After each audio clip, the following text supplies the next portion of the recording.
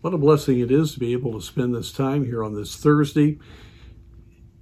As believers, we ought to be encouraging one another. I am so thankful for this privilege. Just take a few minutes of your time and endeavor to be a channel of the Spirit of God working through His Word to encourage you.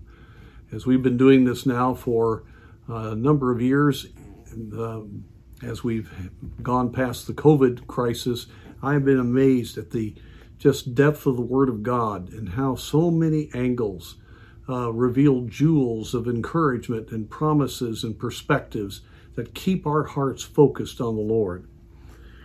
We read in verse 1, or chapter 1 of Philippians, that the Apostle Paul, in the midst of the crisis of being in prison there in Rome, had a perspective on what God was going to do through what he was dealing with at that time. He says in verse 19 of chapter 1, "For I know that this shall turn to my salvation through your prayer and the supply of the Spirit of Jesus Christ." In other words, what's going on, because you're praying and because God's on the throne, God's going to do a work, according, verse 20, to my earnest expectation and my hope, that in nothing shall I be ashamed, but that with all boldness, as always, so now also Christ shall be magnified in my body, whether it be by life or by death. For me to live is Christ, and to die is gain. He had a triumphant spirit in a very difficult time. Now we know that when he was in the jail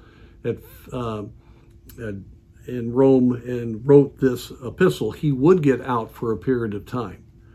But he wasn't assured of that at that moment. I think God had given him that sense. But he says, God's going to do a work, and I'm not going to be ashamed. And that with all boldness, he says, I want Christ to be magnified. That is what matters.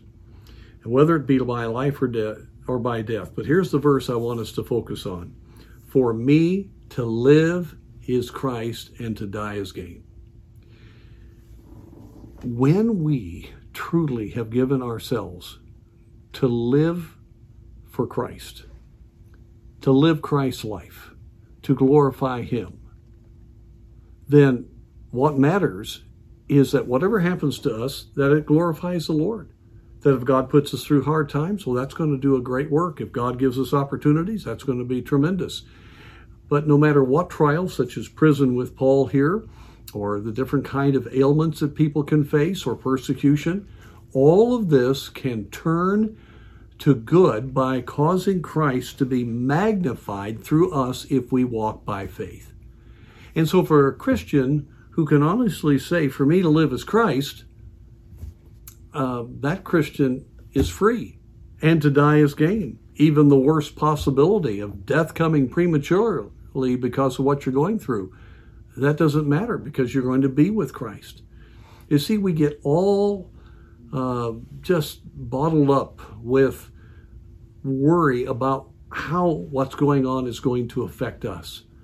But when we could get free and honestly say, for me to live is Christ, whatever He has to do, however He wants to develop me, however He wants to magnify Himself in my life, taking me to a difficult circumstance and showing His grace, whatever it is, I'm free of heart, because my purpose to live is not me.